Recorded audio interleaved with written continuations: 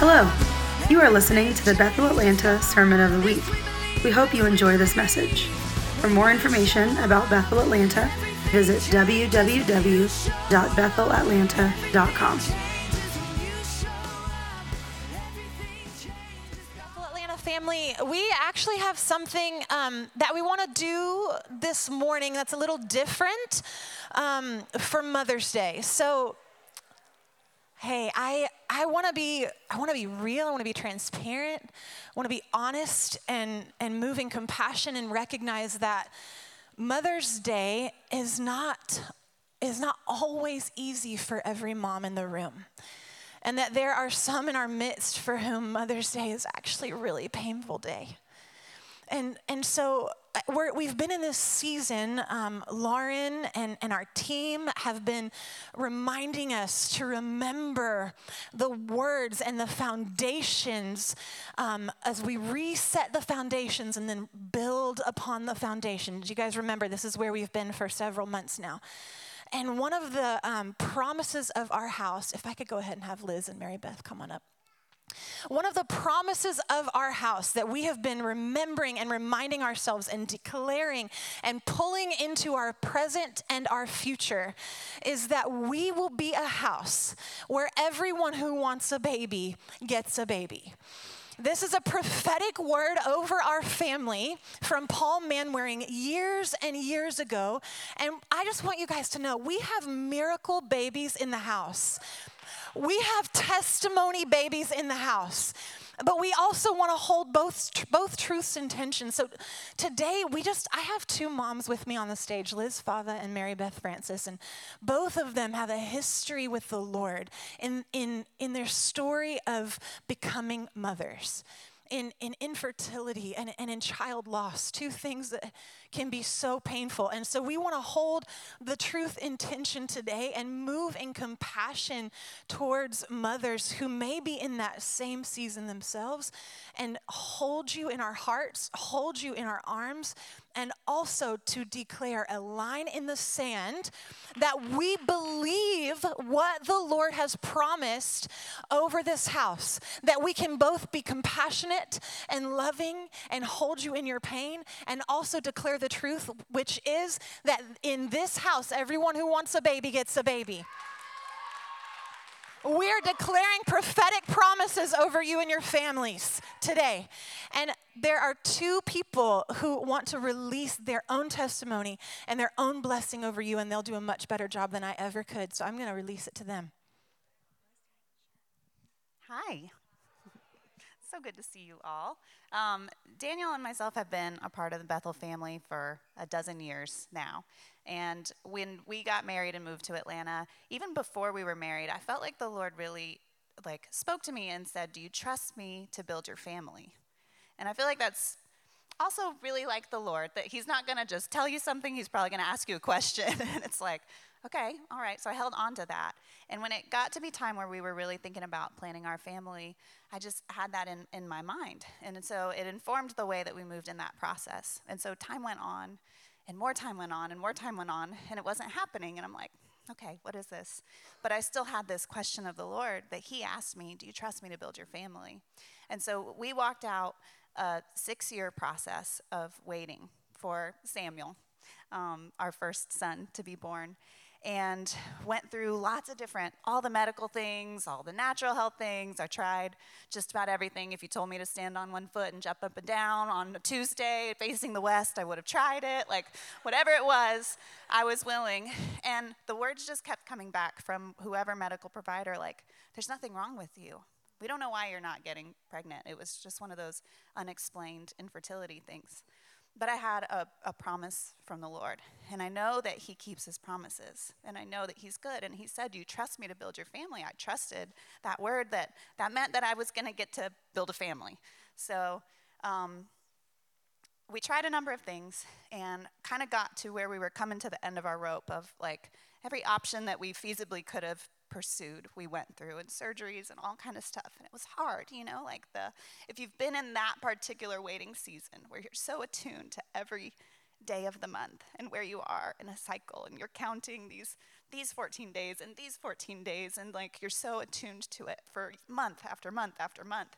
It's painful, But one thing I know, and I'm a professional counselor, is, pain doesn't discredit faith. Like, they don't cancel each other out. You can be in pain and you can still have faith, because faith is not an emotion. And you can also still have hope.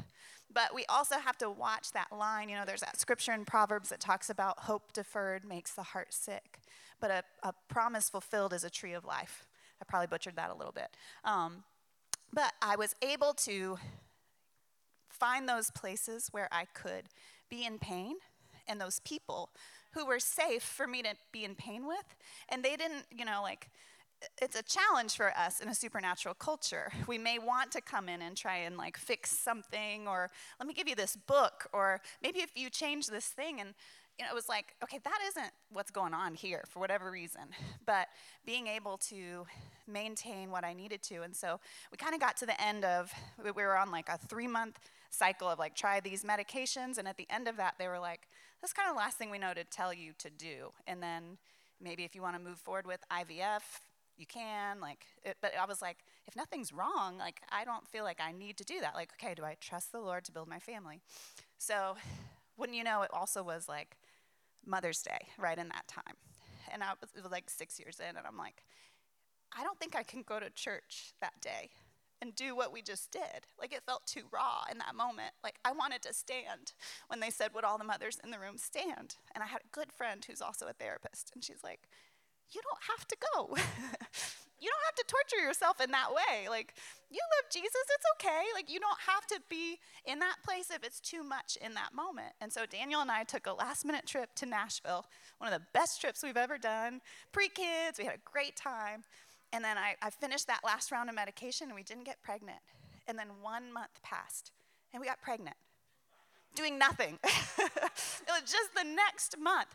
And I wish I could tell you that was some great formula. That's not how God works. But for us, that was where it was. And we got pregnant with our Samuel. And it was man, there's something about this kid in this moment. And I had a therapist at the time for myself who was like, do you know, there was something about that one egg and that one sperm in this moment for this child. And I know I'm partial, but a lot of you know my Samuel. There's something special about that kid, where it's I don't know what that's going to look like long term, but I can see that kid was born in this moment in time for a reason. And so then I'm like, oh, great, promise fulfilled. Then we wanted to have a second kid. This will be easy, right? God, we went over that. We went over that mountain, right? And it was another 2-year process of waiting, same things. And I'm like, okay, I know my body does this. It's done it.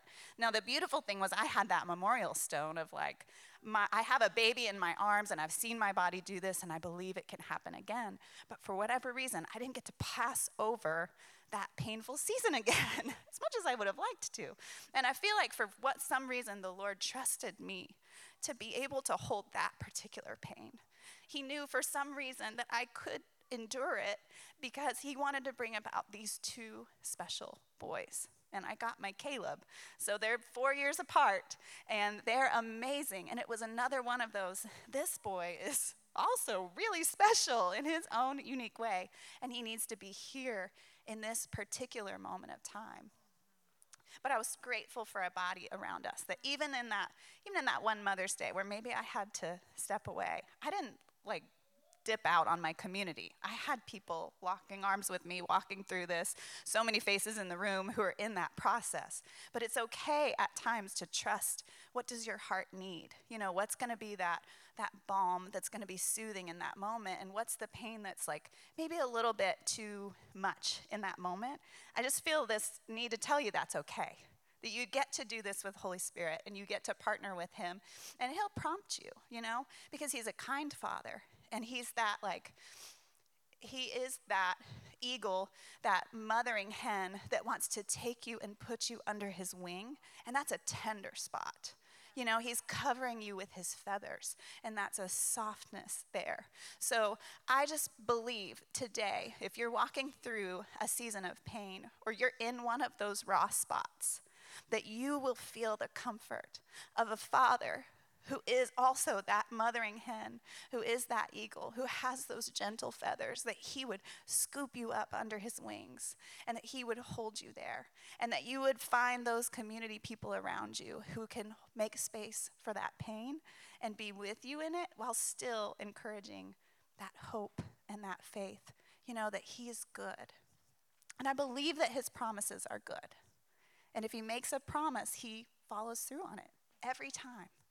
Every time. And we know that he is good, always. And so if something in our life we feel like doesn't look like his goodness, we need to bend to him. He doesn't need to bend to us. He doesn't redefine his goodness based on what we think is good. We redefine our lives according to that understanding that he is good, even if that means sometimes we walk through pain for a while. He is always good. He's always good. So we've got these two beautiful boys. If you see me, I'm amazed I'm in white pants today because I figured I'd have peanut butter and mud prints on my pants by now. That's part of the testimony too, right? Clean pants come again after the little kid years, but that's our story there.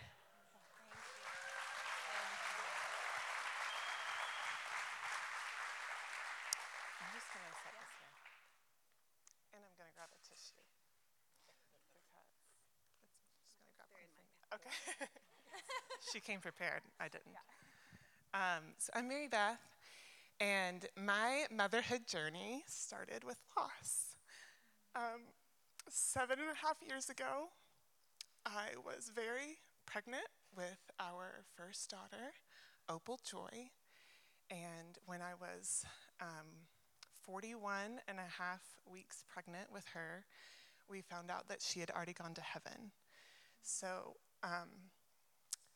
I quit my job to stay at home with her, and all of my dreams, all of my childhood dreams were only motherhood. That was it. That was that was it for me. That's all I wanted. That was the highest and best career choice for me. And so I grieved a lot, and I wrote a lot. I'm sure most of you in the room have experienced some sort of loss. And so you probably know that sometimes that pain just comes in like a wave, and you don't know when it's coming, you don't know when you're going to get triggered, you don't know what's going to do it to you, or what question's going to come up, or doubt, or fear. But when those waves would come, and I would feel like, this is going to take me under, this wave is literally going to take me out, I would get my computer out, and I would write, and I would just get it all out. I would just, every emotion, every question, all the what ifs, all the fears, all the unknowns, I would just, usually they would come one at a time, praise the Lord for that, but one at a time I would just get all of those things out, everything I was feeling, all the ugly stuff, all the very raw stuff, I got it out. And some of the stuff I have not shared with a soul, just ripped it up or deleted it. That's the beauty of a computer. You can just delete everything. But then I would ask God what he had to say about everything I had just said. And every single time, without fail, he met me in those moments. And that verse in Psalm 34:18, it says, the Lord is near to the brokenhearted. And that's like a really good verse to memorize. Like, you should really hold it in your heart. But for me, it wasn't just like a Sunday school verse. Like, I was living that out. Like, the Lord was near to my broken heart, and he carried me. He really carried me through every single wave. And I would come out, and I never felt consumed by the waves. And I always, always felt peace. And I always felt his presence. And I always felt his comfort. And it would come in the form of, he would remind me of, a promise that he made, or, a prophetic thing, or he would give me a vision, or he would remind me of scripture, just like always pointing me to the truth. And so I just found a lot of freedom. I can talk. I mean, clearly it's still painful, but I can talk about it and not relive the trauma of it because the Lord has come into those places with me. And so he's really set me free. Like, his truth really does set us free. Like, the Bible's very true.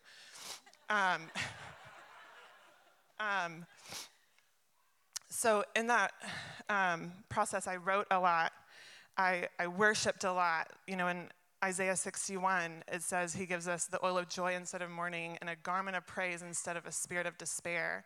And so in those moments of despair, and believe me, I felt those, I would worship sometimes, not every time, but I would worship a lot, and that really brought a lot of freedom because you're really just refocusing from your despair, you're focusing on the truth of who God is. I would hold on to hope through nurturing like prophetic words that I've gotten. A lot of my prophetic words have been about motherhood, almost all of them. And I would just hold on to those things. I did a lot of counseling. Praise the Lord for the Stockmans. They've changed my life forever. Thank you. And we did some inner healing and also deliverance. I've been delivered of a spirit of despair and discouragement. That's another subject for another day. But I want to tell you about one of the inner healing experiences that I had not too long after we lost Opal. My husband and I met with some mentors and spiritual parents of ours that love to do inner healing. And we went back to a place that was very tormenting for me. The place where I found out that my daughter didn't have a heartbeat anymore was the triage room at the hospital. And I just, there were some holy moments in that room, but there was a lot of trauma in that room, and I was just very tormented by that. And so we went back there, kind of, you know how inner healing goes, like you kind of go in your imagination to that place. And we asked a question, I don't know what it was, maybe, where were you, Lord, or what do you have to say, what's your truth here? And I saw a picture and like a vision of an angel in the room, just standing, he was so, he took his job so seriously, but he was very sad, and just very somber, like it was a very holy job for him. And he was holding a bottle or a beaker kind of a thing. And every time we cried, every time there was a tear, he would just run up as fast as he could and wipe the tears from our eyes and put it in the beaker. And it would just fill up the beaker. And it really shifted. It brought so much. I just felt so seen and valued by the Lord in the middle of the most traumatic thing in my life. I felt so known, you know me, you care so deeply about every single tear, and none of them were wasted. He saved them. So I don't know what he's going to do with all of them, but maybe bless you guys with some of them. But I was sharing that vision with a friend of mine who also experienced child loss. She was like, well, that's in the Bible. And I was like, what? And she was like, in Psalms. I'm just going to read this to you. In Psalm 56:8, it says, you keep track of all my sorrows. You have collected all my tears in your bottle. You have recorded each one in your book. And I was kind of looking at this whole psalm, Psalm 56. David wrote it. And he wrote it when he was being chased by King Saul.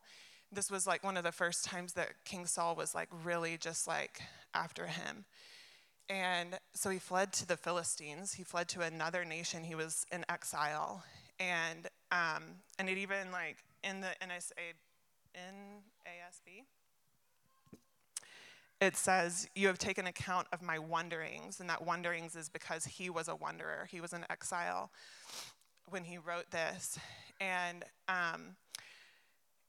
he had been anointed king already. Like Samuel, I don't know how long before this was written, but Samuel had anointed him as king, had declared these promises of who he was as a king.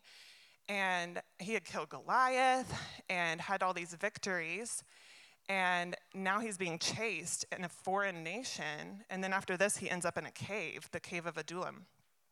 And, sometimes we find ourselves in these places where we're feeling chased down by the enemy who's trying to take us down like those waves of grief, where you feel like, this is it. This is it for me. And if you read through this whole psalm, which I encourage you to do, he, just like a lot of psalms, it's like you see the roller coaster of David's emotions of like, you're so gracious, Lord. I trust in you. What can mere man do to me? And then it's like, you feel like the weight of his, like, the cave that he's in. And so I wanted to release this to you guys that, some of you, I've had some very happy Mother's Days, and I've had some very painful Mother's Days, and I've had several that have been a mixture of both. And I'm really thankful for the staff here that has made space for each of the mothers in the room, and each of us, even if you're not a mother, we all have pain, that you can be here and you can be present with where you're at, no matter what category you fit in, if it's a happy Mother's Day, if it's a very, very painful Mother's Day, or somewhere else. And I just wanted to pray for you guys. And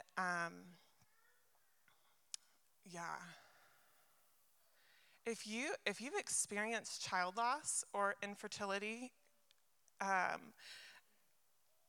know it's vulnerable. But if you don't mind standing up and letting us love you, that would be, we would love to honor you and love you, and I would love to pray for you, and we can just lay hands on you. So if you don't mind standing up, or if you don't want to, you don't have to, because I know you can just be you in this moment, but I would love to pray for you. Do you mind standing? Thank you. And if you don't mind, if you're around these people, will you just put your hands on them, love on them? Thank you, Lord. Thank you for your courage to stand up. I know it takes a lot of courage and vulnerability. So thank you, God.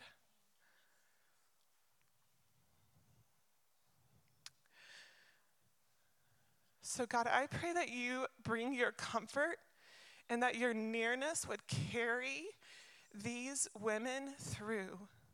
That you would carry these women through, that you would give them courage to believe you in the middle of the cave, in the middle of exile, that they would believe the words that you have spoken, just like David believed the words that you spoke about him, that he was king in the middle of a foreign nation. And as they experience their whatever emotions they do, I just pray that you meet them with your tender kindness and your faithfulness and your grace. Would you meet them so tenderly? Thank you, God. Thank you that you are near to the brokenhearted. And I do just pray for that comfort, that today would be a day that they felt so chased down by your goodness and your unfailing love, God. And I pray that this would be a season where they feel chased by your goodness and unfailing love, just like it says in Psalm 23. Surely your goodness will follow me all the days of my life. So may that be a testimony.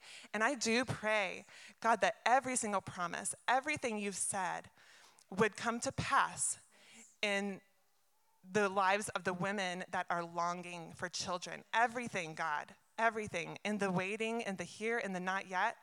I pray that you would meet each person in each detail of their journeys, that you would not waste one tear, that you would not waste one moment. And we just say, thank you, God, that you're the carrier of our sorrows and you're so good. Thank you, Lord. In Jesus' name, amen. Thank you. Thank you both so much. Hey, real quick, Lauren is going to come up and share a beautiful word with us. I also just wanted to say, as she's coming up, I felt in the room that there were also some of you who might not be yet in the season where you're trying to have children, but you've had word curses spoken over you from physicians who have said that you never will. So the lie or the curse of PCOS or other things that are happening. So we just want to stand with you right now and say no in the name of Jesus and break every curse and every attack on your life that would try to instill fear in the name of Jesus. We just break it right now. We say no in Jesus' name. Oh, thank you. Are y'all just grateful for people in our environment who just live a life of such connectedness to the Father and then break off a piece of their life for us? I just feel so grateful for you two, Liz and Mary Beth, just for living with the realness of who the Father is and not changing our belief to match our circumstances. Like for just standing in it until his goodness prevails and being in it so beautiful. Thank you for just breaking off a piece of your life. I'm so grateful. What was said by Paul Manwaring in February, he said, revisit those foundations. And I don't want to change the subject until he does.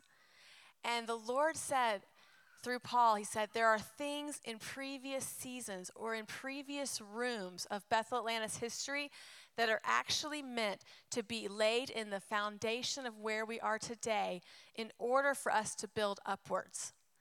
And, we were in a staff meeting a couple weeks ago, and our kids team, Kristen and Michaela, they're like, everyone who wants a baby gets a baby at Bethel Atlanta.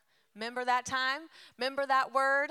Remember that prayer up on the front of ABC when all these moms came up, and then, 9, 12, something months later, we had this burst of miracle babies. Because everyone who wants a baby gets a baby. It's part of our testimony. It's part of our DNA. It's part of who he said we are as a church. And so this is what we are re-digging these wells that we have already walked through because they're actually meant for today. We're not sharing stories for the sake of stories. We're sharing stories because they're powerful. We're sharing the testimonies because they make a pathway for us to walk on them again. If we forget to share them, we don't know they happened. If we don't know they happened, where are the memory stones to hold on to? This is what we have to do. This is what the Israelites did so well. They crossed on the dry land. They crossed that river Jordan. They put down 12 stones, and then their kids see these piles of stones, and they're like, you know what that's for, Dad? No, I don't. The dad says, oh, I know what that's for. It's for when your great-great-grandpa crossed this river on dry land. What, this giant rushing river? Yes, it just split, and everyone crossed it. We have to hold these memory stones. That's what the testimony does for us. And so I'm just so grateful for you ladies just sharing a piece of your life that we get to hold dear to us. Blake has shared since probably year 1 or 2 that there is a testimony angel on the front stage to my left, week after week after week. And this angel holds a scroll of testimonies. And Blake saw the scroll just like flood through the back of the room and beyond. And he was like, God, we're not that old yet. Like, how do we have that many testimonies? I don't think we had that many testimonies. And the Lord said, oh, that's all the ones in the past and all the ones in the future. And it was just this layer upon layer of ear healed, deaf healed, pile of wheelchairs, like just wild testimonies that are our history and our DNA and our future. And, revisiting these foundation points.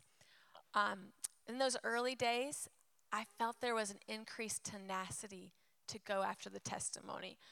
People wouldn't make it in a wheelchair very far without somebody chasing them down to go pray for them.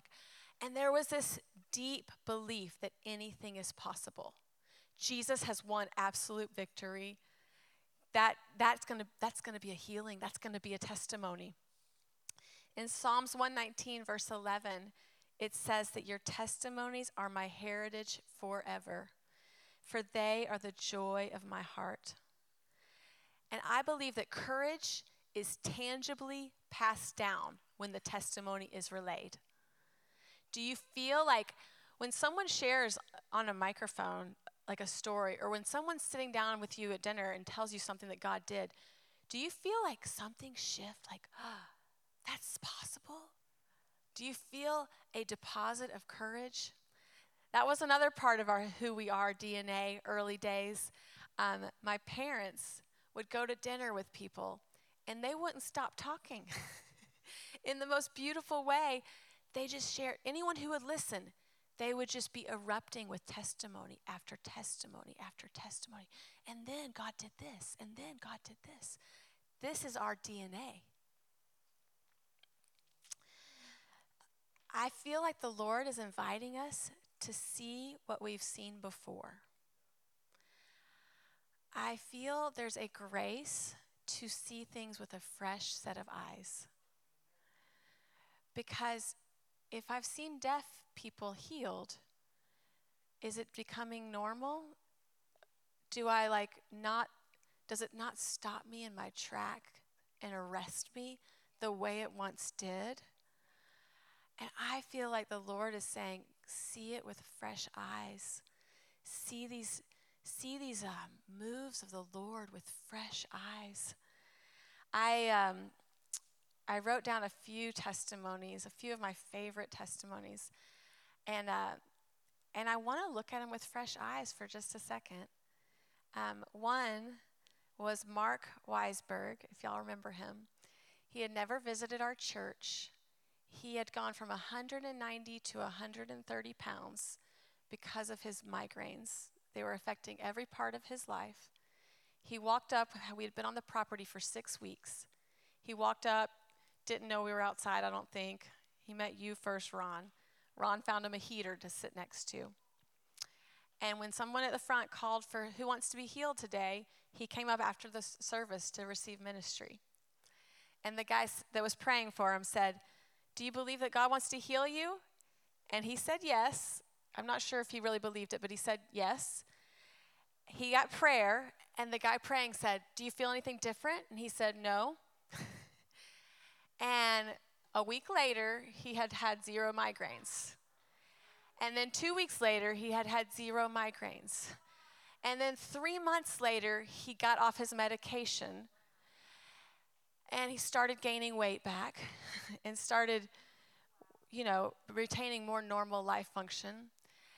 And then 1 year later, he posts on the community page, I have been migraine-free for a whole year. My life is entirely different.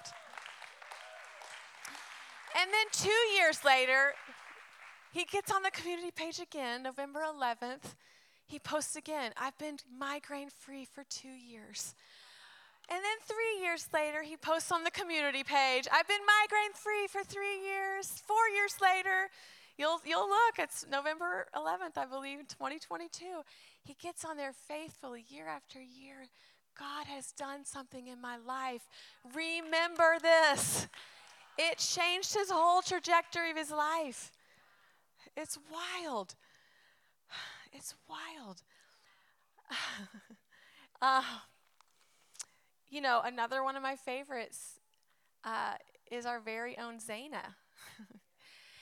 And, Zaina has, I don't want to miss the details, but she had multiple blood transfusions and iron transfusions, 5 or 6 tumors in her uterus. She had a doctor tell her, "Oh, I don't think you're going to ever be able to have babies." Like, did they tell you all the risks of all the surgeries? You guys, she worshiped through pain for years. And she gets another tumor. She feels it coming. And she's like, "I don't have time to have a surgery. I'm getting married," she tells her doctor. And they try to get pregnant right away because of everything that's gone on with her body. And she gets pregnant right away. And her doctor is like, they deliver this baby, Joseph Loving. And the doctor is doing a C-section and says, "This tumor is gigantic. I don't know how you could ever possibly get pregnant past this tumor." And so in the C-section, he pulls out this perfectly healthy Joseph and this gigantic tumor. And there's a picture of him holding up both, the promise and the problem, in the same picture. This is our God. This is our Jesus. He's won absolute victory. The victory is his. Nothing is impossible. Can I look at the impossibilities and realize they bow to the feet of Jesus? Impossibilities just want to bow to the feet of my King. These testimonies are our heritage. They pave a pathway.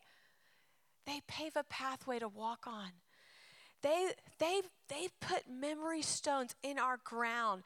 I just see them as testimonies and foundational pieces to the floor that we stand on.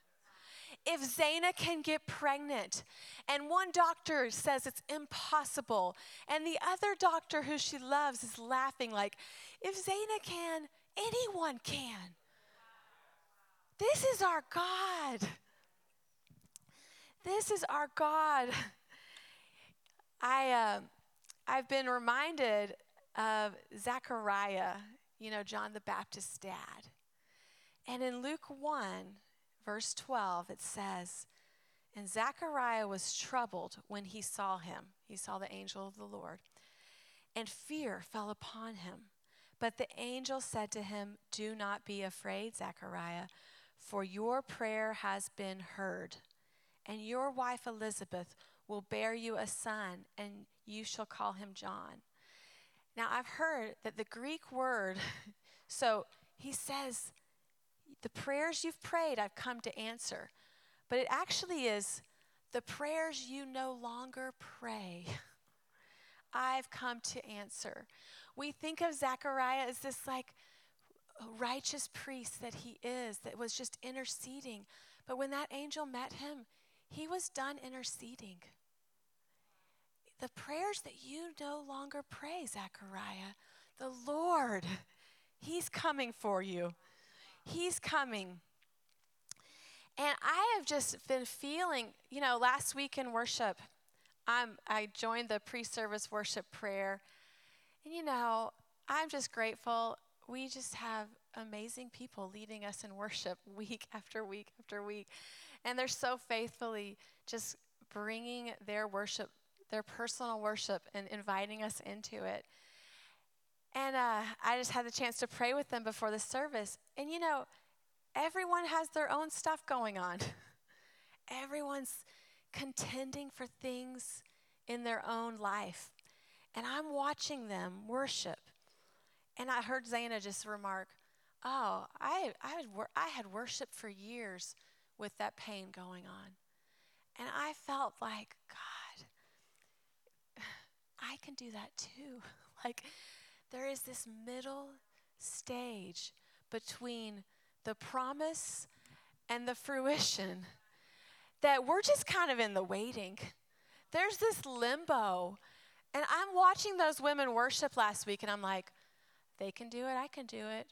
I'm standing next to somebody on my left. I'm like, I know her story. If she can do it, I can do it.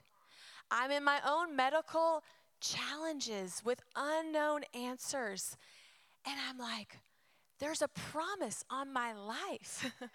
I have an 18-year-old prophetic word from Sean Bolts who said, God is giving you keys to garden living and divine health. And I'm walking in injustice in my health.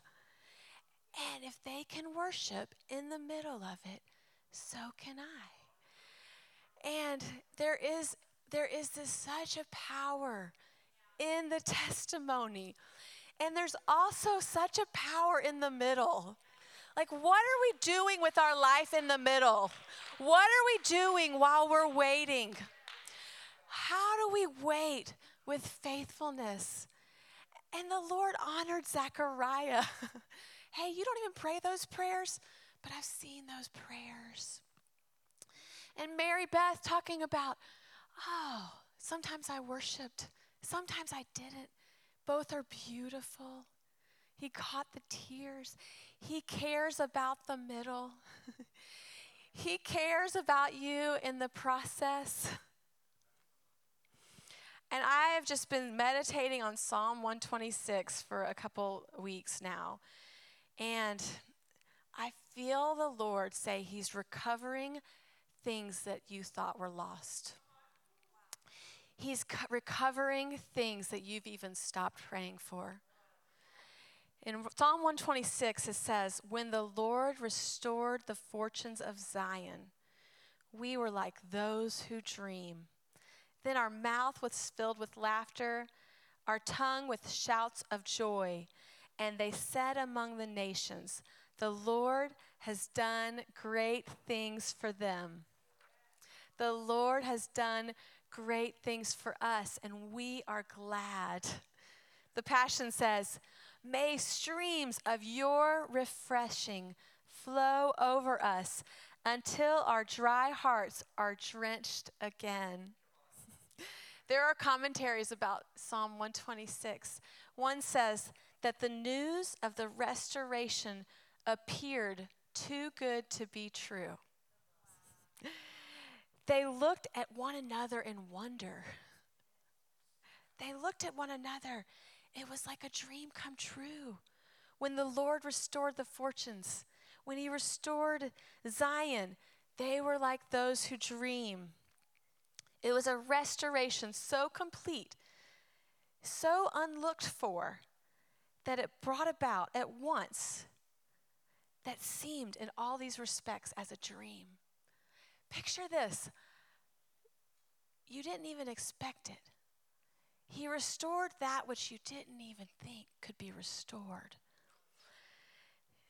That statement, as them that dream, could also be translated, them that are recovered to health.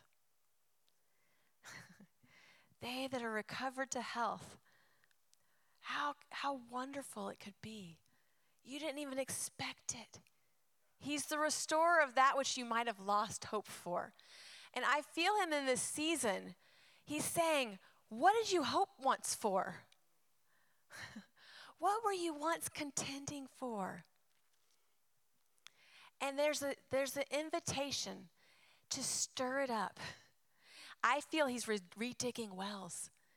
He's redigging history. He's redigging stories so that we can say anything's possible. With God, nothing's impossible. Jesus has already won the absolute victory. He's already won it. He'll do it again. You know, I have a favorite testimony. I'll share it real quick. It's this sweet girl named Zoe, and we've been on mission trips to Nicaragua for years. And Harry, the main pastor there, and his wife, Haleen, have a daughter named Zoe. When Zoe was 5 or 6, they got in a pretty traumatic car accident. And she was inoperable. And the doctor's like, I'm not doing this. And Haleen, a tenacious mother, looked at that doctor and said, you are going to operate on my daughter. God will work through your hands. You will do it. It will work. I believe it. She's prophesying in her own illness from the car accident. God will do it again. My God will do it again. And the doctor's, hesitantly says, okay, I'll operate on her. But if I open her up and it's as bad as it is, I'm going to close her back. And the mom's like, it's fine, you operate. So you can't get between a mama bear. So the doctor operates on her. The little girl, Zoe, remains in a coma for a handful of days. And she miraculously recovers. And she's like, Mom, we got to thank these doctors and make them dinner. And her mom says, okay. And so she brings them into the room to start thanking them. And Zoe's like, Mom, these aren't the doctors. She's like, my doctors were dressed in white, and they made me laugh, and they sang songs to me the whole time, and they fought that guy that was dressed in black. That's my Jesus. This little girl had an encounter with the King of Kings on an operating table when it was all looking impossible. They proceed to tell her, it's COVID, you can't go outside, Zoe. And she's like, Dad, people are dying of COVID. I have to tell them about Jesus. She literally goes on the streets with her parents evangelizing day after day. The only family member that doesn't get COVID. She's the most beautiful little girl is just full of faith. That's my God. That's my God. And I just feel this invitation. If you'll just stand with me.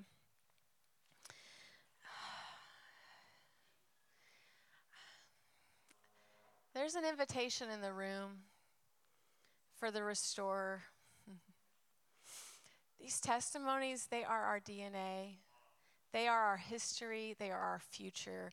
They are written on a scroll that goes way back past this building. They are who we are. They are who you are. What's my testimony is your testimony, and what's yours, I'm taking for myself. And he's like those. He restores those. He's recovering things that you've lost hope for. We're going to be like those who dream. When the Lord restored Zion, they were like those who dream. And our mouth was filled with laughter, our tongue with shouts of joy. And they said among the nations, the Lord has done great things for them.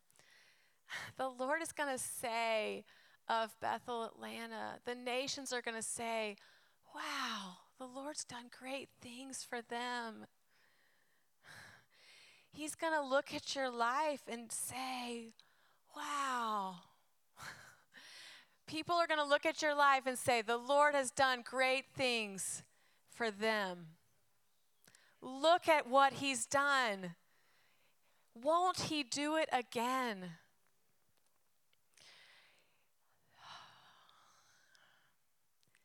In the middle, in the waiting, we wait and hold those promises. I hold my promise that I'm going to have keys to divine health in the middle of a body that is not feeling perfect. We hold these promises that anyone who wants a baby gets a baby in the middle of people's infertility journey. We are like those in Zion whose hopes are restored. We are like those who dream again. We are those people. You are that person. We are the dreaming ones. We're the crazy ones when life looks really impossible, when circumstances look bleak. That is not our portion, and that is not our forever. That might be our middle, but it's not the fruition of the promise. We are more than conquerors. He doesn't leave his promises left void. He makes them come to pass. You are building your family. That's what he said, and that's what he did. He is the one who redeems that which was lost. He recovers that which was lost. And he's the restorer of the brokenhearted. He's the restorer of that which was lost. His promises are yes and amen. He is the healer. He is the redeemer. He is the restorer. He comes and he sits with the brokenhearted.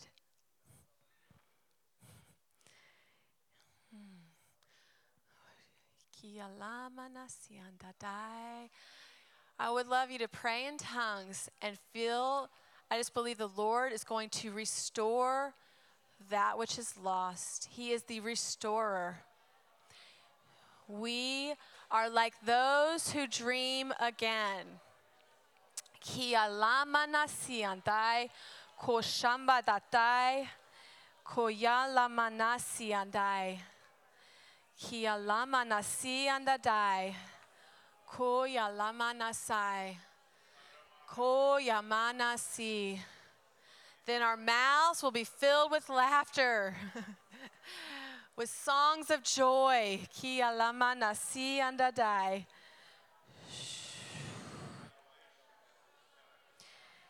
And it'll be said among the nations, the Lord has done great things for them. It'll be said, the Lord has done great things.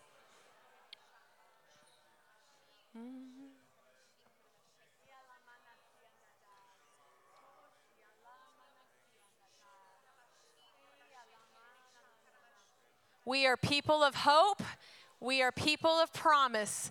And we are people that hold strong to that hope in the middle of waiting for that promise.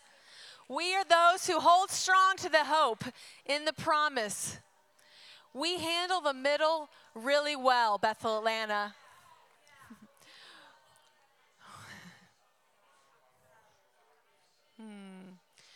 He's near to us. He's near to us in the middle. God, I just thank you for what you're doing in our body. I thank you for the promises over this house. I thank you for the promises over these individuals. I thank you that we are people of promise. That people are going to say of us, the Lord has done great things for them.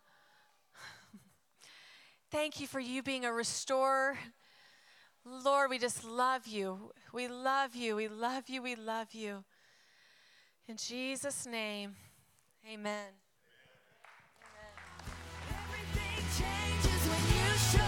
Thank you for listening to the Sermon of the Week.